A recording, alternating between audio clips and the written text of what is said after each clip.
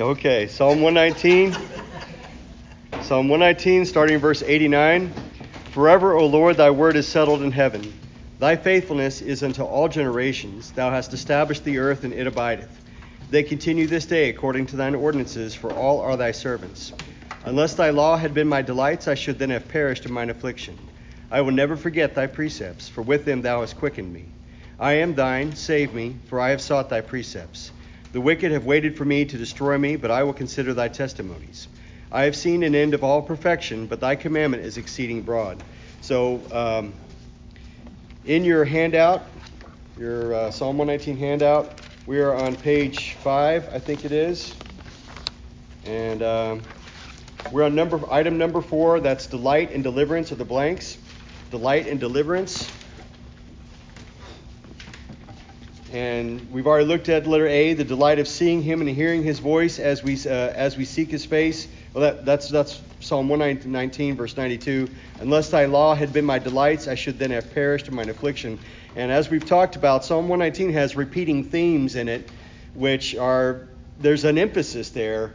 And on this emphasis, it's the Word of God, which the psalmist credits, or his love for the Word of God, which has seen him through so many challenges. And listen, if Christians today would get in the Bible and not just read it and memorize it, but hide it in their hearts, like David said, it would help us in our walk, in every challenge that we face. God is always ready with the counsel that we need, but you got to be willing to listen to the counsel.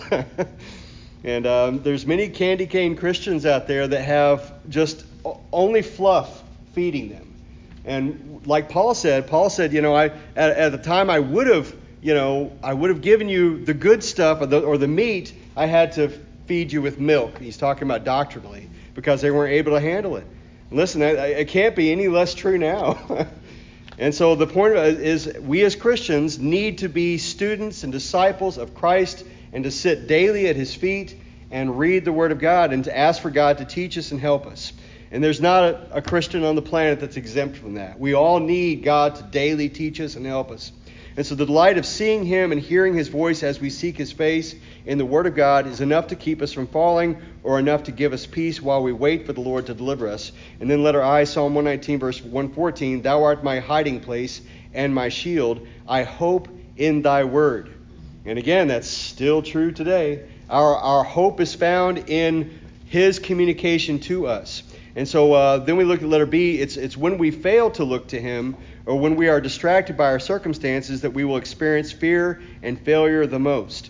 And so we looked at 1 Samuel 27 last week, and David said in his heart, I shall now perish one day by the hand of Saul. And that was after God twice had delivered Saul, that's who he's afraid of. God had delivered Saul twice into his hand, and he could have killed him and taken his life, but David didn't do so. And so now, after the second time, David says, I'm going to perish one day by Saul's hand. He says, there's nothing better for me than that I should speedily escape into the land of the Philistines. That's Israel's enemies. And Saul shall despair of me to seek me any more in the coast of Israel. So shall I escape out of his hand. We talked a lot last week about how decisions that are made under discouragement and fear, that's not good. For any Christian to make decisions while under the influence of fear or discouragement or anything like that. Christians should get their counsel from the Lord directly and by peace and quietness, and not by panic. Panic is a very bad way in which to make a decision. And the decisions made like that are always bad ones. When you run away from a problem because you're afraid, or because you're panicking, or under the weight of discouragement. I think that's what David was. He was discouraged. There was a weight. And listen, Satan is always taking his shots. He'll take advantage of any situation. And you'll feel that weight of oppression on you. And listen, we don't have to be like that. But again, a lot of us can be under those circumstances and make bad decisions while being there. And so number 2, this is where we are, Matthew 14. So please turn there with me, Matthew 14, verse 22. So again, this is under the thought of when we fail to look to him, or when we are distracted by our circumstances, that's when we will experience fear and failure the most. So Matthew 14, verse 22. And straightway Jesus constrained his disciples to get into a ship and to go before him unto the other side while he sent the multitudes away. And when he had sent the multitudes away, he went up into a mountain apart to pray. And by the way, that also is part of the successful life with Christ, is to be alone with God a lot. And you see the Lord Jesus many times making time to get apart and get by himself with the Father and spend time there with him. And we also need to do this. Excuse me. And when he had sent the multitudes away, he went up into a mountain apart to pray. And when the evening was come, he was there alone. But the ship was now in the midst of the sea, tossed with waves, for the wind was contrary. And in the fourth watch of the night, Jesus went unto them, walking on the sea. And again, there's many times, so many times in the New Testament, the Bible makes it very clear that Jesus is aware and knows all things. Now, the Lord Jesus sent them on that ship and sent them into those waters. And so now they're in a storm and the wind is contrary. And so it's a very bad situation. And so again, the Lord must have known that. He would have known what he was sending them into, and he would have known when they were experiencing it. So why? Why does the Lord do that? Well, he does that for all of us. He actually sends us into difficulties and sends us into storms. Listen, it's just like working out, no pain, no gain. And spiritually speaking, no pain, no gain. It's true in every believer's life. We just don't grow when things are easy. It's not that we can't draw close to God. It's that we often are not growing unless there's adversity. The very thing most of us don't want. I know some people in my life I'm very close to that are very non-confrontational. I'm not going to name any names. I'm so tempted, but Go ahead. I think you already did. So anyway, the point is we all have things that we're concerned with, and it doesn't change the fact that the Lord is going to send us into storms. Again, it's not that we might encounter them, it's that God will put us in them. And I think that's exactly what happened here. The Lord Jesus sent them this way. But the ship was now in the midst, this is verse 24, but the ship was now in the midst of the sea, tossed with waves, for the wind was contrary. And in the fourth watch of the night, Jesus went unto them, walking on the sea. And it's just, the Lord Jesus is the master of creation, and creation obeys him. He's the creator of creation, and he is the master of creation. And so now in the fourth watch of the night, he has sent them into the storm, and now he is walking on the water. By the way, what kind of waters are they? Choppy, stormy, the exact same thing that the apostles are in. And it's not till way later we see the storm stop. And so, verse 25, and in the fourth watch of the night, Jesus went unto them walking on the sea. And when the disciples saw him walking on the sea, they were troubled, saying, "It is a spirit." And they cried out for fear. Now, I'm laughing now. But I'm laughing. Melissa's rubbed off of me over the years. When something bad happens to somebody, Melissa's first instinct is to laugh at them. One of us trips or falls or something like that. And it's usually making fun of how we landed or something. But anyway, here the disciples, they see the Lord walking in the water, and I'm sorry, honey, if that's... Anyway, they see the Lord walking on the water, and they believe he's a spirit. Why wouldn't they think that? It's in the middle of the night. They see a figure out in the water. They can tell it's a human being of some sort, or a human-shaped person, and so they believe it's a spirit. Who else would be walking on the water? And again, keep in mind, this is a situation the Lord has sent them into. And so, and in the fourth watch of the night, Jesus went unto them walking on the sea. And when the disciples saw him walking on the sea, they were troubled, saying, "It is a spirit." And they cried out for fear. But straightway, can you imagine in your mind a chorus of 12 grown men crying out because they're seeing a spirit? And verse 27, but straightway Jesus spake unto them, saying, "Be of good cheer, it is I, be not afraid." And of course, just pausing right there for a second, listen, that's the voice that all of us need to hear in the middle of the things that grab a hold of us and shake us. And so this is Lord Jesus' voice. But straightway Jesus spake unto them, "Be of good cheer, it is I, be not afraid." And so he presents himself, he's not a spirit. He is the same man, Son of God and Son of Man that they've been following. You see, this is an opportunity for God to reveal himself to them.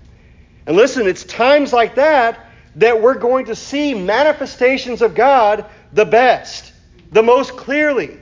We're going to be able to see and hear the Lord's voice at these times where we're shaken, we're afraid, and we run to him, we grab a hold of him. And we spent a couple of weeks ago talking about Jacob and how he wrestled with an angel of the Lord all night. And of course, we've heard many pastors and preachers say, and I'm one of them, that very much was an Old Testament appearance of Christ.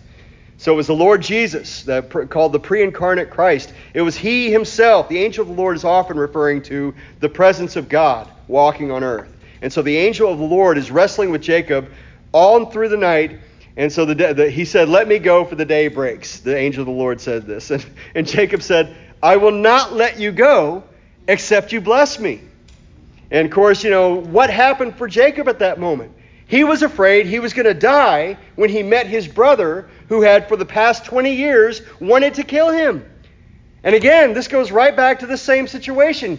Do you know why Jacob was going to see his brother? Because God told him to. God told him to leave Paddan Aram and go back to his father's house. And so the last thing that happened with Jacob is Jacob had swindled him out of his birthright. Esau came out of the field and was famished, and Jacob, I guess, was a good cook and made a bowl of pottage. And Esau says, "Give me some of your pottage." And Jacob says, "Give me your birthright." I mean, what a thing to say. And what did Esau do? He says, "What good will this birthright do me? See, I'm ready to perish." He could have gotten himself up and gotten himself a piece of bread or something. He didn't have to give to Jacob his birthright. And so Esau surrendered his birthright to Jacob for a bowl of pottage, literally. And so from that moment on, when it was time for Isaac to give the blessing to the firstborn, and the firstborn blessing in Abraham and Isaac's house was a spiritual thing. It was not just the majority of the land or controlling the inheritance. It was a spiritual blessing. It was a very important aspect of this. And so when it came time for the firstborn to get that blessing, it was conniving on his mother's part, sneakiness on Jacob's part, but Jacob got that blessing. And when Isaac found out about it, he refused to take it back. Isaac also was a man of God, you could say a prophet. God at that point made clear to him, Jacob was supposed to get this blessing. And so when Esau saw all this happen, he said, "The days for mourning for my father are here. And after that, I'm going to kill my brother." And he must have said it out loud because word got back to Rebekah. And she told Jacob, "Go to my brother's house, Laban." And so that was the idea, is get him out of here before Esau kills him. Esau was a very mighty man. And so Jacob has ran away for 20 years. And God said, "Go back to that land." And so he's obeying God. He's got 2 wives, which wasn't his plan, but he's got 2 wives and 2 servant wives and many sons. And he's going back to and now he's very wealthy. He separated all of his company into 2 bands in case Esau comes with 4. He came with 400 men. What's that sound like? He's going to kill me.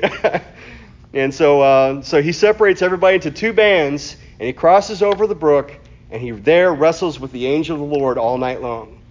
And so I said all that to say this. Jacob says, "I'm not letting you go until you bless me." And this is something we have said before, but it's worth repeating. No man could hold the Lord in place unless the Lord wanted to be held in place.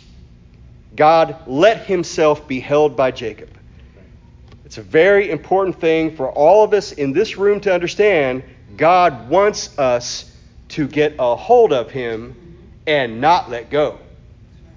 That is God's will for every person in this room, without exception. And if anytime we settle for anything less, we are doing a disservice to being a child of God. We're not giving our Father the honor that he deserves. We're not honoring the Lord Jesus as he deserves. And listen, it's just too common that we all wake up, and please don't think I'm pointing my fingers at anybody here. We wake up and it's just easy to get taken with the day. And except you purpose, you're going to seek God first thing in the morning, and you're going to have moments where you meet with God throughout the day.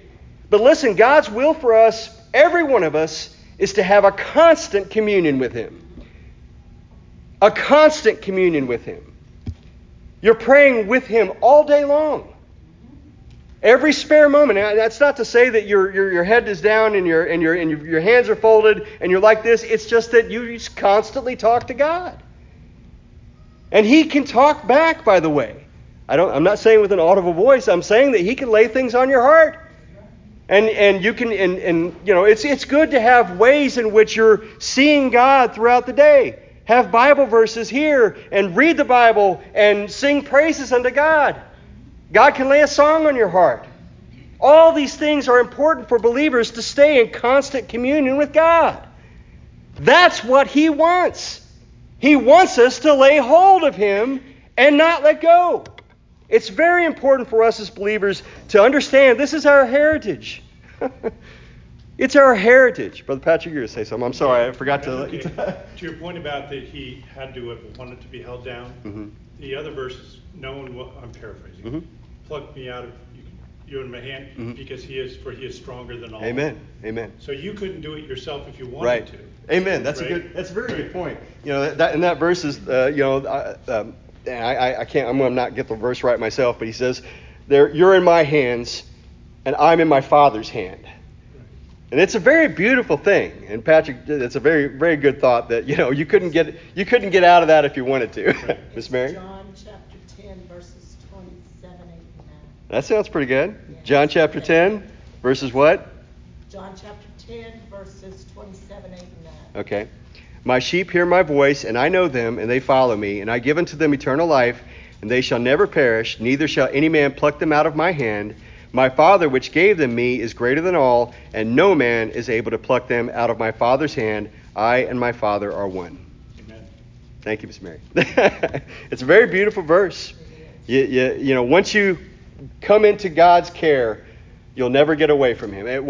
You'll never get out of His protection.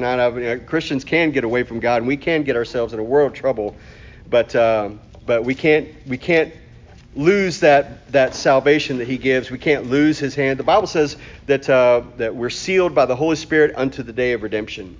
And so back to our verse in our chapter 14, Matthew 14. So, but straightway Jesus spake unto them, saying, Be of good cheer, it is I, be not afraid. And Peter answered him and said, Lord, if it be thou, bid me come unto thee on the water. And he said, Come. And when Peter was come down out of the ship, he walked in the water to go to Jesus. And again, there's no record that it has stopped being stormy. So he must have got out in these waters, and it's still storming. But, he was, and Peter, praise God for him, at moments he's just overcome.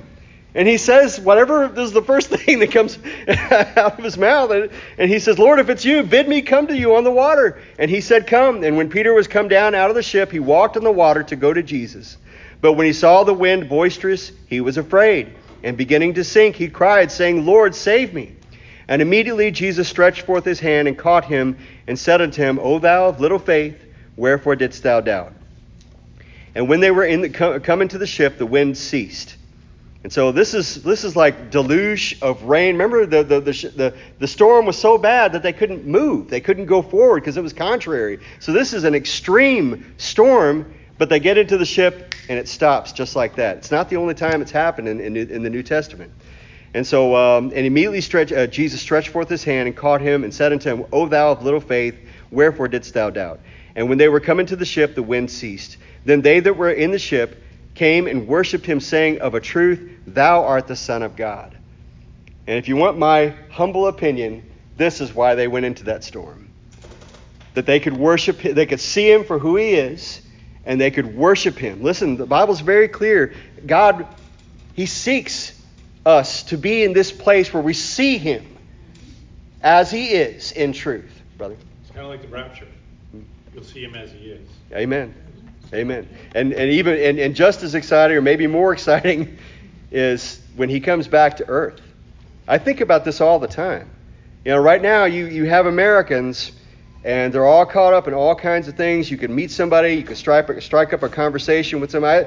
I sometimes look for God to help me in this way.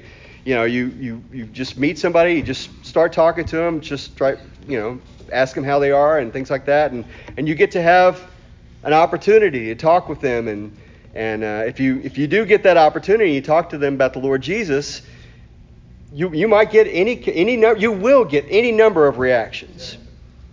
And some of those might be, I don't need God. They might not even say those words. I have heard it, things like that. But, it's fine if you need that sort of thing. But listen, when the Lord Jesus appears in the air, or when his feet come back to the Mount of Olives, that's what it talks about in Revelation. That he's, the Bible says in Acts that he physically rose up off the earth and went up into heaven. And the disciples stared, and the angel said, "Why are you standing here staring? He's coming back the exact same way." Right. You know that place that he lifted off from? He's coming right back there.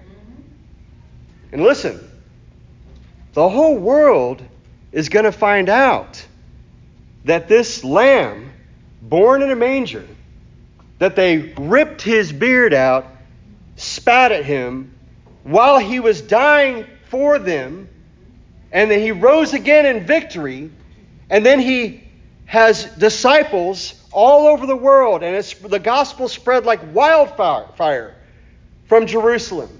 And it spread all over the world. It did that during Bible times.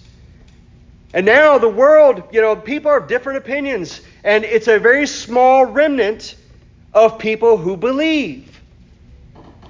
But someday, Jesus is physically coming down through the clouds, and he's going to land on the Mount of Olives. The same place that he took off from.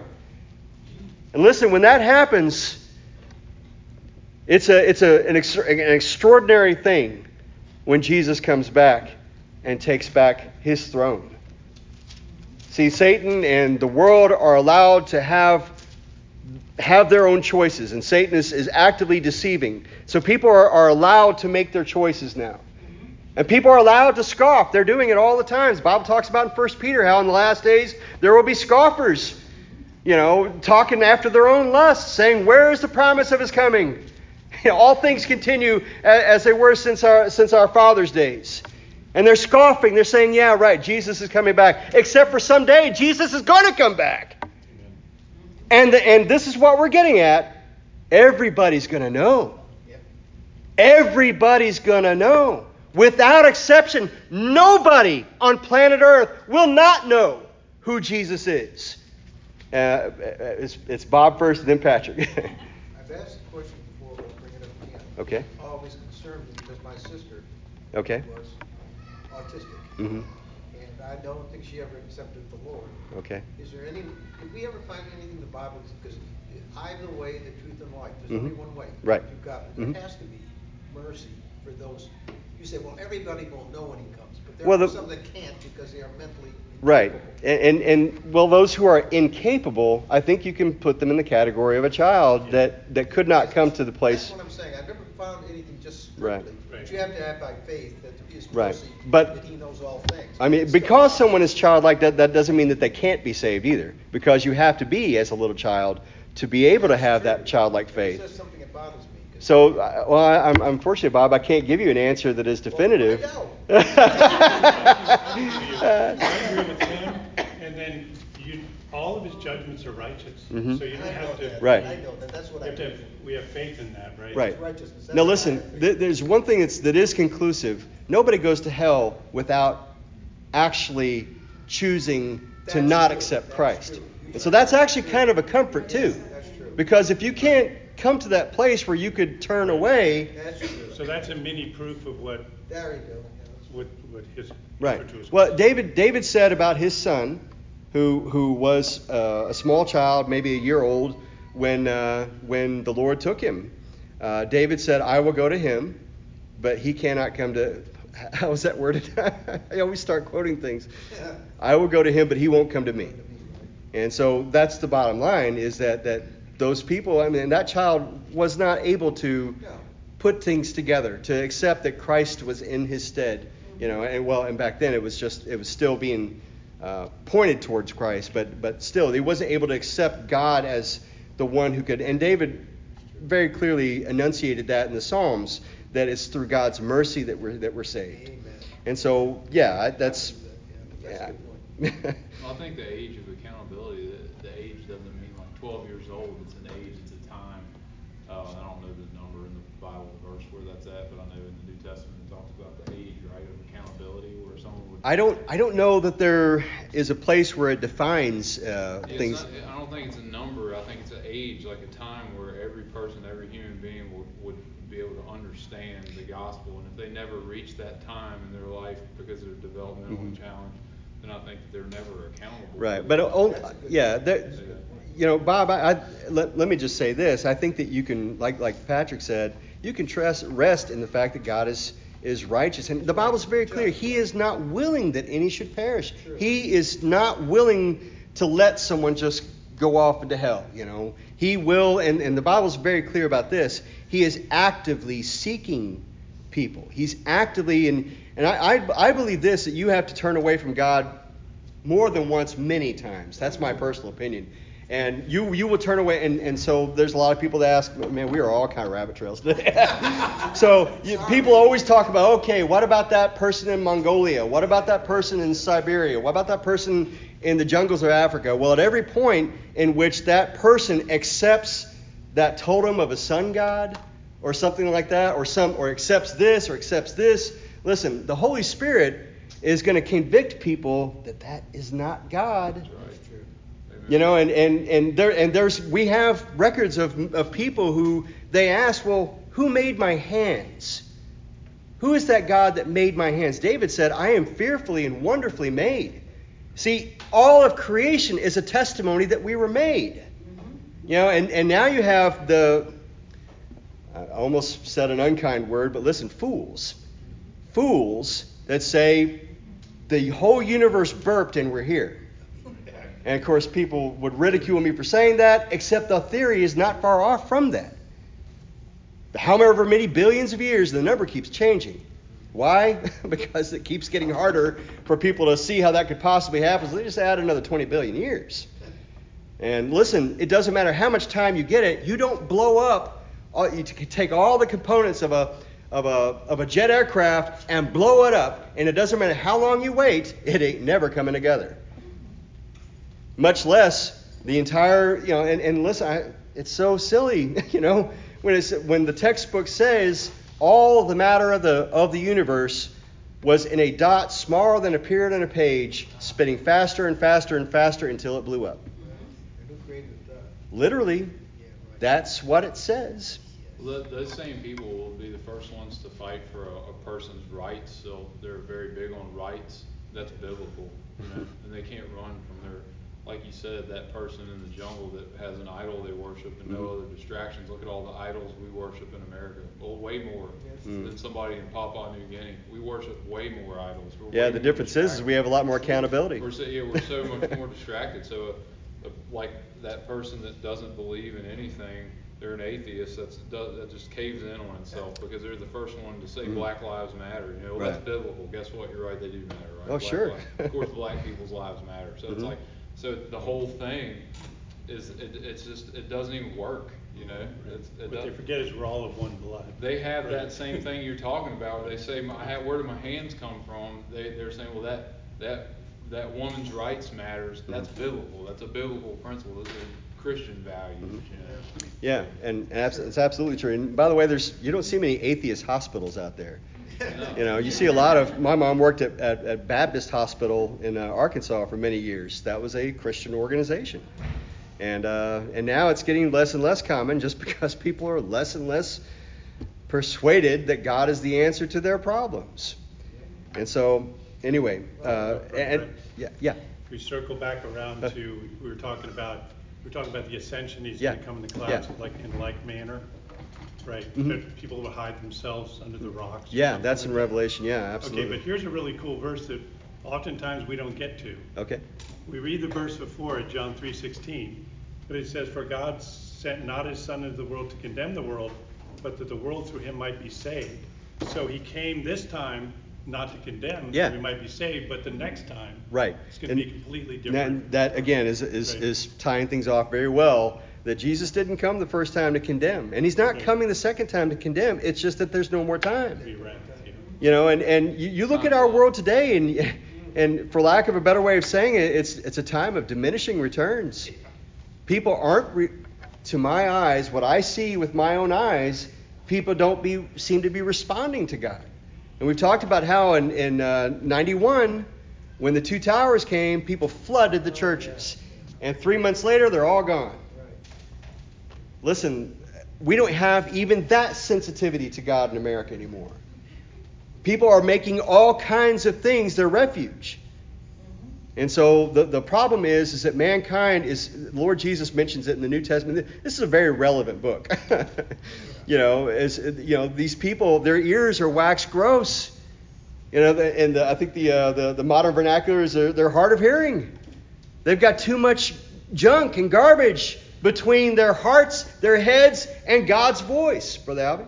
It's not a new thing either, because right here we're just reading from, he had just fed 5,000 people. Right.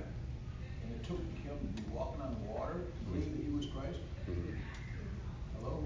Well, it was different for different people. Nathaniel, he was sitting under a tree, and the Lord Jesus said, behold, a man in whom is no guile, an Israelite indeed. And he said, well, how do you know me? He said, well, when you were under the tree, I saw you.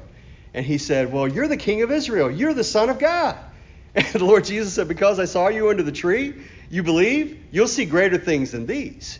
So you see Nathaniel instantly not needing much at all to convince him of who Jesus is. And then you have Judas Iscariot, saw the exact same thing that all the other disciples saw, and yet received 30 pieces of silver to betray him. Sought it out. Money. Yeah. Money. And so, listen, people are different. Yeah. I never thought about this, but he was talking about the miracles. Mm-hmm. But in the end times, the devil will be doing signs and wonders, kind of like a counterfeit, to convince people that he's God. Yeah. So. No, and we see, folks, I don't want to sound like a doom and gloom preacher. I guess I am that, so hey. But listen, the truth is you see stuff's ramping up, man. You see people being prepared for the time in which you read about in the book of Revelation. And listen, folks, I do believe it's right around the corner. I could be wrong. Maybe it'll be another 100 years. I don't know. All I know is you see things absolutely fitting with exactly what the Bible says. Men should be lovers of pleasures more than lovers of God. They're quick to embrace evil. Again, that's not new. Man has been this way since the beginning. But America has a lot of accountability. There's been a lot of light given to America, and America has a great deal of accountability. And so I believe America is going to face the judgment of God. I don't know how else to think of it. I think that America is going to face judgment. I think America's already had warning shots across the bow. We're not even mentioned in the Bible. It doesn't even mention America. Right. And you have to really, really strain and twist. A lot of hermeneutical acrobatics to find any mention of. Yeah, and the truth is though is there's no military hyperpower in the Bible, and people think that we're a hyperpower, and we're not anymore. I don't know what we are, but we're not that superpower that people think that nobody can defeat us. Listen, it wouldn't take God anything to see us defeated. Right. So, let me just say this about this passage is we looked at how the disciples saw the Lord Jesus, they were afraid, and then Jesus said, be of good cheer, it is I. And Peter, with that great boldness, he responded with, bid me come out of the water. And so he did, and then he saw the waves boisterous, and then he was afraid again. And then the Lord Jesus, and he cried out, Lord, save me. And then immediately the Lord Jesus is there. And then on the boat, you see, you're the Son of God. And what I wanted to mention about this is like a microcosm of humanity. Fear, boldness, fear, worship. And this is the Lord Jesus' disciples. And who are we to think that we're anything better than they are? We have the Holy Spirit and we have a completed Word of God. But besides that, we're very frail. We're very foolish. We're very weak. We're bent to go in the wrong direction. But thank God for the Lord Jesus. He says, a bruised reed He will not break. The fact that we're weak and frail, all that does is mean that God will use us and get the glory for it. And so our place is to take our weaknesses and to put them in the Lord Jesus' hands and trust that, I may be weak, but He is strong. Amen. And I may be foolish, but He is wise. And so the point is our place is to set everything aside and just follow Him.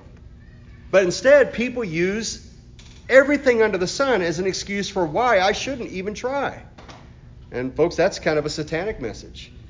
When the Bible's very clear, the Lord Jesus, throughout the Bible, God says, obey. Just obey. It's very simple. I mean, listen, if all any of us ever did was just obey the very simple things that we can read in the Bible, listen, that would be enough to keep us all busy. But people dismiss and they say, no, I could never serve God. Real quick.